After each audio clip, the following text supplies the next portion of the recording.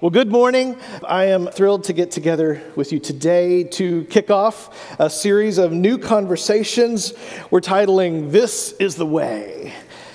Not only as a shameless and cheesy allusion to a very popular Star Wars TV show that my family and I love a whole bunch. Any Mandalorian fans in the house? Anybody? Okay, good. I'm not totally among strangers here. But it also gives us a chance to highlight an interesting phrase, the way, which was one of the earliest names for Christians. Did you know that? The earliest names for Christianity was the way. It becomes this Greek word, hodos, and it means the road or the journey. The term appears several times in the book of Acts, the way, the people of the way. It says that Paul, at one time, he was persecuting members of the way, and they weren't called believers, they weren't called Christians.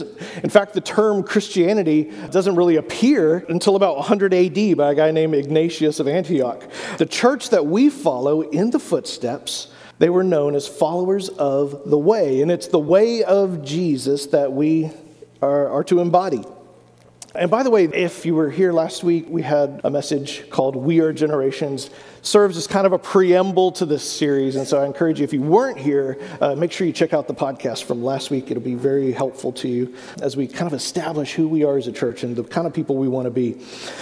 But in some ways, as I was thinking about this series, The Mandalorian, when I watched it with my kids over the last couple of years, we watch it together, we love it. This strange little band of space cowboys, you might call them, they do share some interesting parallels with Christians. Now in the show, they're kind of this secretive group, they're mysterious, they're very selective, sometimes they're very violent, which is not the brand of Christianity we want to adopt. But they were super committed to a code, right? Their practices. They have this interesting code of they never take their helmet off in front of anybody. That's just part of the way. That's the way. And they always act honorably towards the weak and the powerless, kind of like knights. And they never abandon the mission that they're on. And so one of them reluctantly finds himself taking care of Baby Yoda, and he can't get rid of Baby Yoda. He's got to see it through to the end. They're very disciplined. And as you go along the series, you learn more and more as you go along about them. You learn that these guys aren't messing around, and that you do not casually follow the Mandalorian way.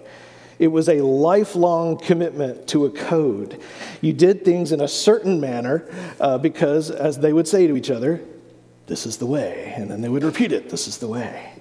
And what's also interesting about them is that as you get to know the different people in the group, they're not really known for their individualism. They're not really known for like their individual interpretation or, how expressive they were feeling on any certain day. What took precedent in the show, what took precedent in this tribe was that the tribe was bigger than you were. The tribe that you were a part of was bigger than yourself. And so I got to thinking about this, how it relates to us as Christians. When those early Christians of the way in that first century, when they were looked at strangely by everybody around them, they got this label that was thrown on them as followers of the way. And if you look at them, it's not because they weren't just like a bunch of, isolated, quirky individuals, living their lives. They had come together. They became known for these people who came together in this super countercultural way to form a kind of new humanity. And we've spent a lot of time at Generations over the years and months, and obviously in the scriptures, looking at who we are individually. We are children of God. We are adopted into his family. We are loved. You are considered holy and righteous. We look at a lot individually about who we are in Jesus. But in this series, in this month, over the next few weeks, I want to spend some time looking at who we are corporately as a church. I think so much of the mess in some corners of the church around the world today, it seems to stem from a fundamental misunderstanding of who we are supposed to be as the church, who we're supposed to be in the church. And even this word church kind of isn't always helpful because that word church has sort of been reduced to this hour-long preaching and singing event, that we come to once a month or twice, a month or once a week or however often we come. And so what we want to do is recapture the biblical image of what we are together. Not just a bunch of individuals who, just all individually cheerleading for Jesus, but as a tribe who are united around God's work in the world. So we're going to start today in the book of Matthew chapter 16. You can go there if you have your Bibles. This is a very pivotal point in Matthew's gospel. And the introduction of the sentence right here, this is normally a part that we would, if you were just at home doing your little personal Bible reading, you probably skip right by this. There's like nothing interesting right there. It just turns out there might be something very interesting. It says when Jesus came to the region of where? Caesarea Philippi, he asked his disciples, he asked them a question. Like I said, this is probably an example where you and I would probably just skip past this place name, and because we don't even care what that is. We want to get to the good stuff. But in the scriptures, geography matters. It really does. It really does. If you ever get a chance to go to Israel, to the Holy Land, I encourage you to go. It is so amazing. It is like it's like moving from a black and white photograph to a full color movie. When you get to see these places and you realize that all of these place names that just sort of seem innocuous and like who cares, you realize that these place names matter. They have theological significance to the stories that we read. And this is one place I got to see with my own eyes that totally reshaped for me what is going on there. So I want to take 10 or 12 minutes, admittedly painful minutes, to talk about Caesarea Philippi, okay? Yes, friends, we're going to do a little history. We're going to talk about history.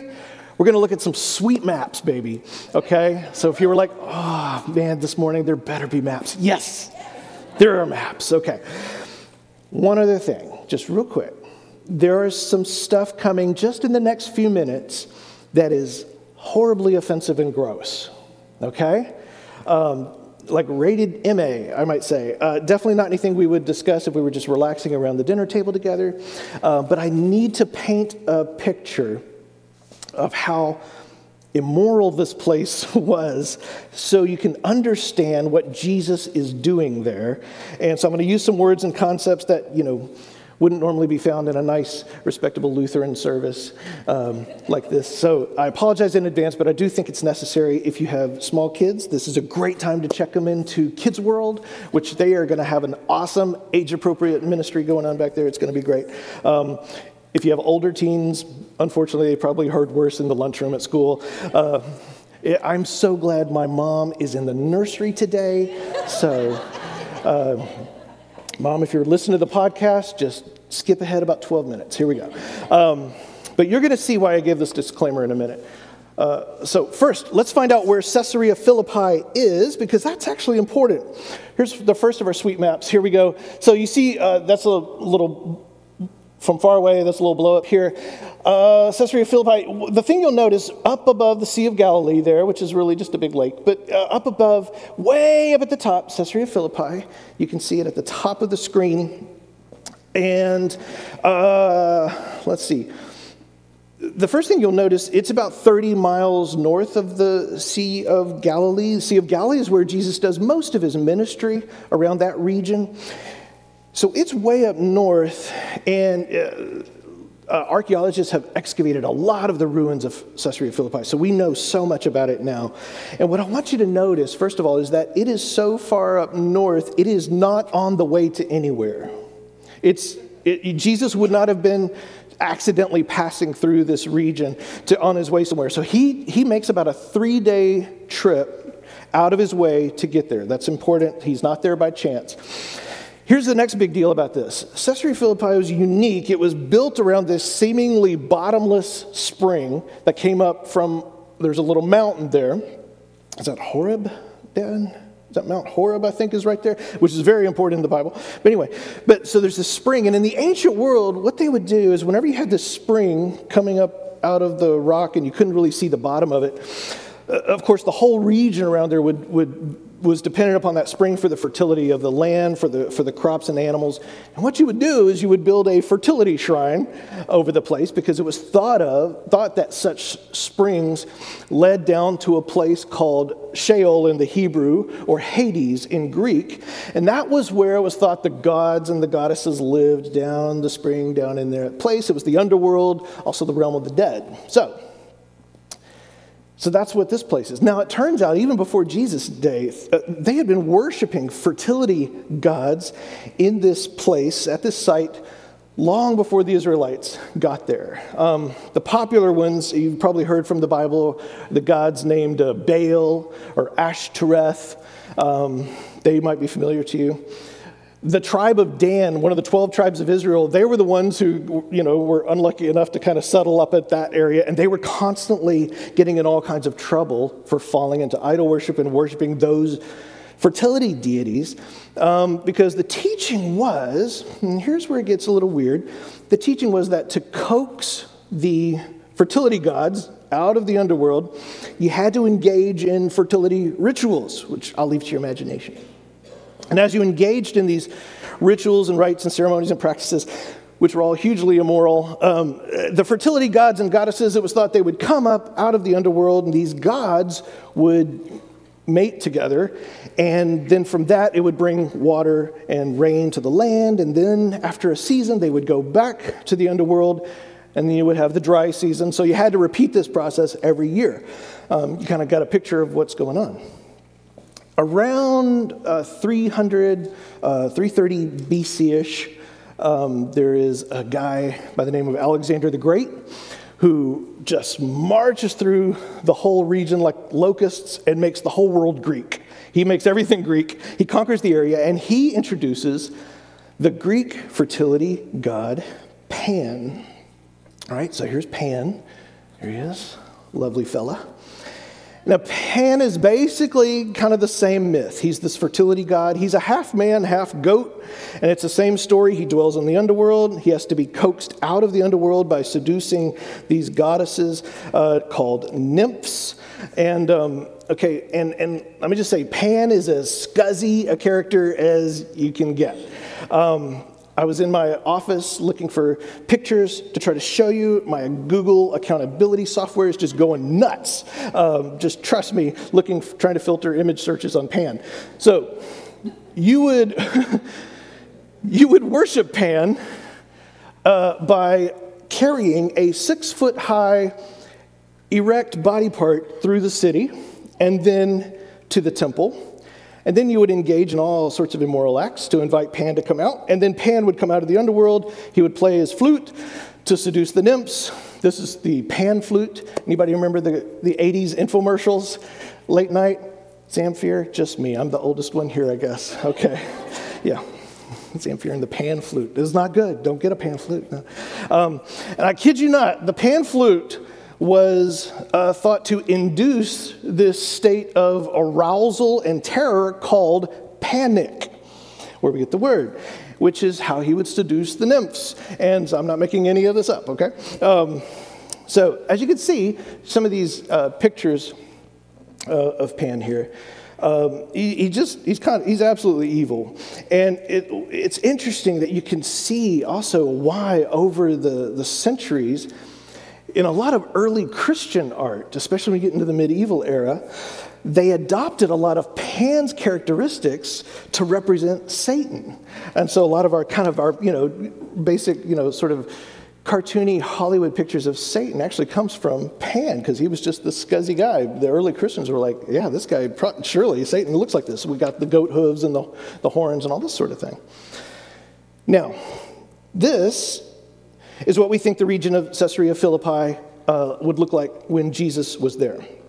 Obviously, this is an artist's reconstruction. But there's enough archaeological remains, we really have a good idea of what's going on there now. Now, hang with me for this next part. On the very left, you see that temple, that columned temple there. There's a cave behind it. You see the cave behind that building. That cave was where the spring originated from.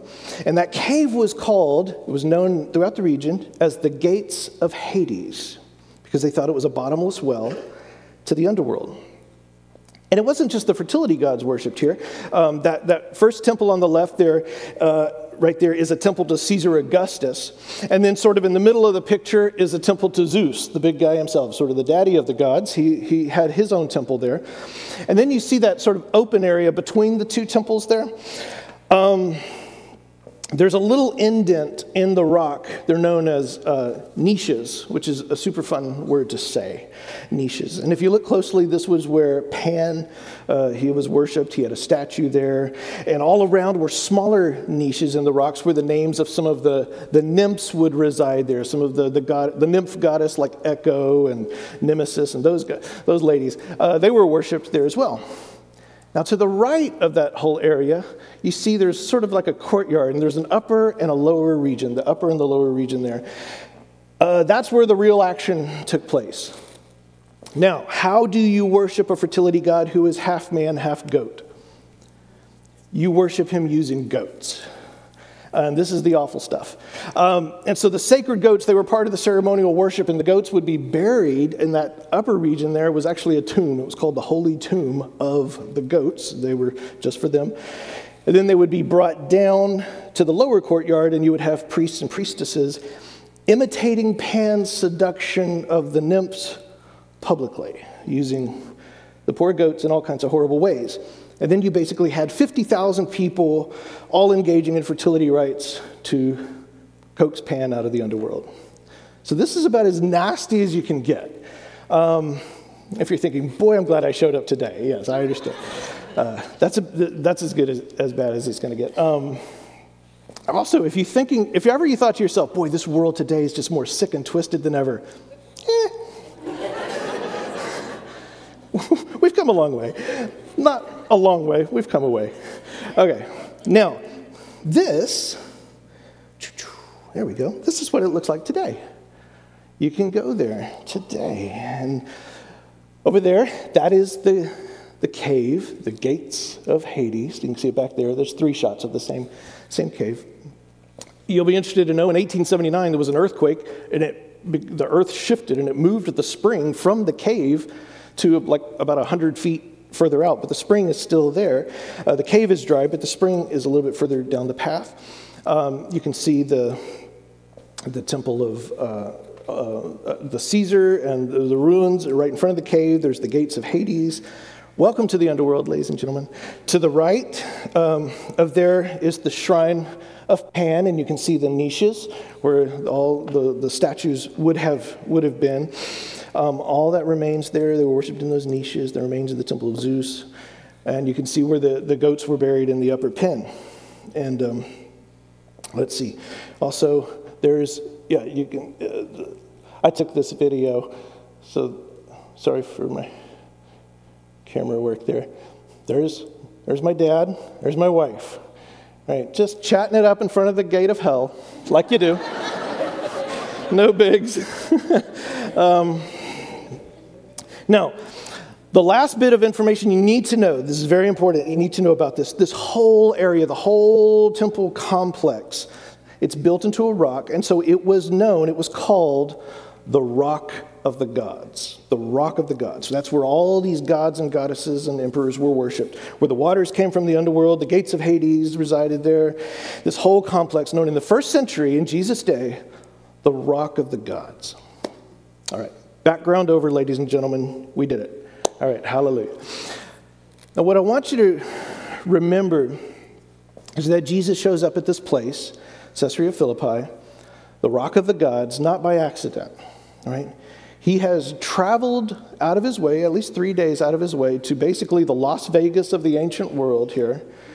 This is like Daytona Beach on spring break, okay? This is like, where you don't want to take your grandma. He has gone there, and it's just as bad of a place as you can imagine. Now, what else is fascinating about this is that Jesus' disciples were likely all teenagers. Only Peter was an adult. Jesus was an adult. Peter was an adult. We're told later in Matthew that just Jesus and Peter paid the temple tax.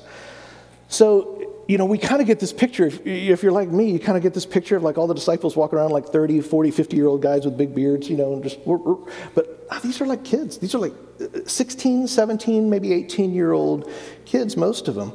And this would be like Derek, our youth pastor, saying, kids, youth, junior hires, high schoolers, we're all going to go to St. Petersburg for spring break. We're going to, camp in front of like the worst motel where they're partying we can and just, tell people about Jesus.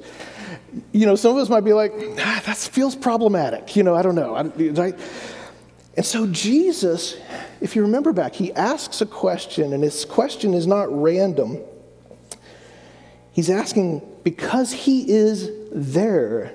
Famous question. He asked the disciples, who do people say the Son of Man is? And the disciples replied, well, some say John the Baptist, others say Elijah, still others Jeremiah or one of the prophets. But what about you? He asked, who do you say I am? And Simon Peter, he's the oldest one. He answered, you were the Messiah, the Son of the what? Living God. This is the only time in Scripture this phrase is used. Son of the living God. It's not found anywhere else. Why? Why does he use that? Because it makes sense if you realize he is surrounded by a bunch of dead gods. They're standing right there, right? And Peter says, you, Jesus, are the Messiah, the Son of the living God. Look at what he says next. It says, Jesus replied, blessed are you, Simon, son of Jonah, for this was not revealed to you by flesh and blood, but by my Father in heaven. And I tell you that you are Peter. Jesus is playing off his name, which in their language, Peter sounded like the word for rock in the Greek. You're Peter, and on this rock I will build my church. Let's stop right there for a second. Those of you who maybe aren't super familiar with big theology discussions, there's a huge debate for hundreds and hundreds of years over when Jesus says, on this rock I will build my church. What is he referring to? Revelation. What is he referring to? If you're from a Catholic tradition, the rock is Peter. His name means Peter. He's making an obvious little pun there. His name means rock. We learn from later passages that in the New Testament that the church was indeed built on the apostles. So in a sense, that's true, absolutely. The Catholic tradition says that Peter's the rock. He's kind of like the first pope, and he's the foundation of the church. If you come from a Protestant tradition, out of the Reformation, the rock is the confession of Peter. It's that confession when he says, well, who do you say I am? And Peter says, you're the Messiah, the Son of the living God. That Jesus is saying that's the rock, right? That Jesus is Lord. And we read that later. That is true, that Jesus is Lord was the earliest cry of the church. And so that's true also. But Jewish and New Testament scholars often note there's a third option sitting right there, that there's the third rock is the one that they're standing right in front of, the rock of the gods. They're in this region of Caesarea Philippi for the first time and never come back. There's this big shrine in front of them called the Rock of the Gods. And what the scholars say is perhaps what Jesus is referring to isn't Peter or his confession, but the place, the most extreme example of wickedness in the known world. And that is where he's going to build his church. And if you think I'm making that up, notice what Jesus says next. And on this rock, I will build my church, and the what? The gates of Hades will not overcome it. They will not prevail. Now, what are the odds? Jesus never uses this phrase anywhere else, except when he's at Caesarea Philippi, in front of a place called the Gates of Hades, this physical place. So I tend to suspect that, yes, the church was built on the apostles for sure, and it was built on that confession of the apostles that Jesus is Lord, that he is the Messiah. But Jesus was in that region with his disciples, and it's the first use, by the way, of the term church in the Gospels. This is the first time you see the word. The first image of the church is not this little group of people that are persecuted and huddled and holding on to heaven for dear life, right? No, you've got this group of teenagers who are socially weak, they're marginalized, uneducated, on the surface they have no power, and they're standing in front of this huge intimidating complex known as the Rock of the Gods. And Augustus was the greatest Caesar who had ever lived. Zeus had been worshipped forever. Pan had been there long before Jesus had come along. And Jesus looks at these teenagers and he says, on that rock I will build my church. And those gates, they won't stand against what I'm about to do. And so it's not this defensive image he paints of a group of sort of, whiny poor Christians huddled, being persecuted by the big bad old world. The first image of the church is a group of these young, unlikely characters who seem weak in their own selves, just pledging uncynical allegiance to Jesus as the Messiah. And by the way, they don't even understand quite fully what they mean by that yet. But Jesus takes that small level of faith they have with these unlikely people and says, you will conquer this. You'll conquer this. That's interesting to me. And what's fascinating is also, how does Jesus say he's going to conquer? Well, right after this, Jesus says, from that time on, Jesus began to explain to his disciples that he must go to Jerusalem and what? Suffer. So skip 2,000 years ahead to today, and you hear a lot of talk about conquering. We have that in Christian circles today. Yeah, we're going to take this back. Yeah, we're going to march. We're going to do this, right? When Jesus talks about conquering, how has he conquered?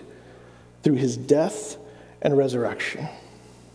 And Jesus gathers this group of teenagers with no social status whatsoever at a place that is so wicked. In fact, there were later rabbis who said that Caesarea Philippi was so wicked it could not exist when the Messiah, it could not coexist with the Messiah in the land. It was so notoriously awful. And Jesus says, yeah, I'm going to build my movement there. And he did. Today, Caesarea Philippi is a pile of rocks. And you're here, a group of living stones being formed into a temple. So it's just so weird that when in some circles you look out and you see this, when the church perceives itself to be this threatened, marginalized, insecure in the world community that has to rely on political power to flourish. And the picture Jesus is presenting is of a kingdom that is advancing. And it says it advances like a little bit of yeast in the dough, right? It's going to infect everything. Or a small seed that takes over a whole field. The kingdom is slow, but it's inevitable. Slow, but inevitable. It's unstoppable. It's unconquerable, right? Presidents cannot touch this. Pandemics cannot touch this, right? Economics cannot touch this. Congress and Supreme Courts cannot touch this. Right-wing Nazis and leftist, Marxists cannot touch this. The most powerful totalitarian nation on the planet right now, China, cannot contain its growing church. Right? In fact, the more that the church anywhere, throughout history, anywhere is opposed and resisted, the more it flourishes and spreads. And it's one of those things that we've somehow we conceived of ourselves as people who have to fight other flesh and blood people. Even though we're told by scriptures that people are never our enemy, we don't really believe that. Because we don't believe it because we keep scratching and yelling and clawing for our preservation and our power. And so what we want to do is flip that narrative. And we want to say that it's just weird that we're so afraid. Isn't it? Isn't it weird that we're so afraid? We follow the guy who walked up unarmed to Caesarea Philippi with 12 teenage kids and says he has come and conquered death and Hades. And so we have to start seeing afresh our true identity as a church. It starts with that. Who are we? We have to remind ourselves of our identity as the church. And we have to remind ourselves every once in a while that Christ is not in danger of being overthrown. Amen. I'm just telling you that. I understand where people are coming from when they say things like this, but it always gets me. You know, I got to tell you, the church is not one generation from disappearing from the earth. What we are a part of is the unconquerable, unstoppable, inexorable bride of Christ. And nothing can stop it. Nothing can stop it. And there's so much fear-mongering online today. And I'm here to tell you this. All of our collective fears, our greatest fears that we might have, could come true and the church will flourish. The church will flourish, right? Because the kingdom isn't at the mercy of today's headlines or tomorrow's government leaders or the latest brand of wickedness or the devil, whatever the devil comes up with. The church isn't at the mercy of that. So we get confused sometimes when we look for Jesus in the big and the spectacular and the flashy. When you look in all of Jesus' kingdom talk, is in the slow and the hidden and the weak. Right? And I get so tired sometimes, and I feel myself getting a little cranked up, so I'm going to calm down. I get so tired when we are told that we are this insecure, persecuted people, when we are a part of something that simply cannot be stopped. Amen. Amen. Now, it's also important that we remind ourselves and we understand the fact that it's unstoppable doesn't mean that we run out as angry activists, right? It means that we can run out as people willing to offer self-sacrificial love. Yes. We have the luxury of offering the world self-sacrificial love because we know it can't be stopped. See? And that's how it conquers. That is how it conquers. The hardest part for Christians, myself included, I understand. The hardest part for serious, Jesus followers today is to really believe that the way of Jesus actually works in the real world. Because it sounds really good just in scripture and in prayer time. We get out there and we act like we don't really believe it. Right? Not you, but other people. Right? Yeah. No, you guys are awesome. You guys are awesome. I mean that honestly. But we get this idea, the way of Jesus. We have to actually show that we believe the way of Jesus works in the world, the way of blessing those who persecute us instead of fighting back and cursing them. That's how the kingdom works. That's how it moves and advances. Actually forgiving enemies instead of retaliating against them. Yeah, I know. Yeah, loving people with whom we disagree passionately over politics. Loving them. That's how the kingdom comes. That's what it means when the gates of Hades are overcome. And my friends, I need so much practice at this, right? Because I am swimming in these waters too. But I just want to open up, as we start this series of conversations over the next few weeks, the possibility. I want to open up the possibility of what it might look like to be a church that is not afraid. What would it look like to not be afraid? What does that free you to do? And that doesn't mean that we're naively optimistic, because I get those charges sometimes too. You're naive. Oh no, it's tough. It is tough. And these are tough, these are rough days for us. And it doesn't mean that we just spout off cliches of nonsense to each other. It often means that we get together and we are full of lament over the state of things. And there is a place for anger that is appropriate, that is righteous. But it means at the end of the day, we don't have to clutch and grab because the kingdom wins. Amen. The kingdom wins. Caesarea Philippi is a pile of rocks today, and here you are 2,000 years later. So we want to take some time this week to reflect on this. And we're going to sit together, in our home life groups. Home life is starting at just in the nick of time, because we're going to have a chance to come together and share ideas of how do we deal with all of this. Home life is a place we can come together, we encourage one another, we pray for one another. It's not just a rah-rah, yeah, where everything's great. No, we come together, we pray, we sharpen one another, we lament, and we celebrate. Right? Those things. And true community consists of all those things, right? Real community, authentic community is going to have it all going on. And so maybe you just need a place to come, not because you have all the answers. No, it's a place to come and to say, all right, so what do I do? All right? How do I love my neighbor? How do I be the church while being super anxious about the state of the world and my nation, and my kids, right? Because I get that. But I'll tell you, I think one of the biggest surprises that I hear from folks who come into community, that sort of a communal situation, and they let down their guard for the first time, they find out, number one, that they are not alone. And that is a beautiful thing to find out. You are not alone. We have learned so much about each other over these last couple years of being in home life. We've learned a lot. I mean, number one, we are probably the best looking church community in the area.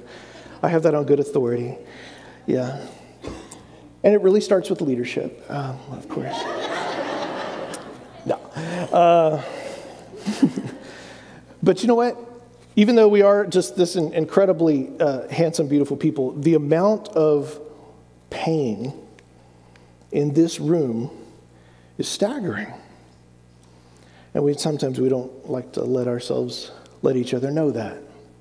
But I know many of your stories, and I know it is staggering. And it doesn't go away by ignoring it. It doesn't go away by just keeping a positive confession, all right? I'm going to tell you, that's just super toxic. It goes away, it gets healed by being confessed, by being shared, and being taken to God together, right? I got to tell you guys, I have no interest in pleasant fictions and just, making stuff up that sounds good, or pretending, or naive optimism, or cliches. I have no interest in selling you on the idea, if you love the world, they're going to love you back.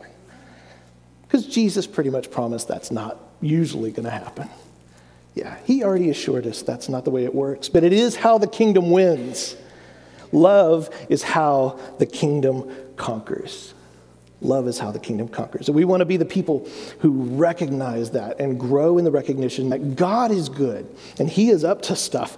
And he will use all things for good. He will use what's happening around us. He will use what's happening to you. He will use it for good. And in the end, the way of Jesus will be vindicated. I believe that. If I didn't believe it, I would quit today. The way of Jesus will be vindicated, right? And for those of us in the meantime who are struggling to humble ourselves and to practice generosity and kindness and compassion, this is how the kingdom comes. Amen.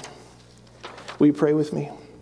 Heavenly Father, I thank you so much, Lord God, of all the places, of all the images, Lord God, that you chose to convey, to give birth to this movement that we are a part of 2,000 years later. You chose this one. And Lord God, it has such relevance for us today and such power, Lord. And Father, I know you know my heart. I cannot pretend in front of you. You know, I sit afraid for the future and afraid for what's happening. And in my fear, it's easy to label and demonize and hate. Lord God, we just want to call forth all that poison from our hearts. We want to be the people who live and actually believe, Lord God, that your way of working in the world works. That's how your kingdom comes. So we desperately want to be the people who are shaped by your Spirit, Lord God, to look and act and walk like Jesus and talk like Jesus, Lord God. We don't just want to believe this in our heads. We want to inhabit the reality of Christ in the world. And we need you to do that. So refresh our imaginations this morning. Holy Spirit, we pray. Hear the cries of our heart as we leave here, as we try to represent you well in the world. Draw near to us, Holy Spirit. In Jesus' name we pray. Amen. Amen. If you'll stand to your feet, our prayer partners are coming forward at this time. They would love to pray with you about anything going on in your life, whatever's going on, whatever need you have, whatever miracle you need from the Lord, whatever persecution maybe you've been up against, you're just feeling like the whole world is against you. We need each other. We're the body of Christ. We pray for each other. We encourage one another. And it's not the same when we pray. Amen. So I encourage you to come forward. Let these guys pray with you. Amen. Friends, may the grace of the Lord Jesus Christ, the love of the Father, and the communion of the Holy Spirit be with us all until we meet together again. Amen. Grace and peace. Bye-bye.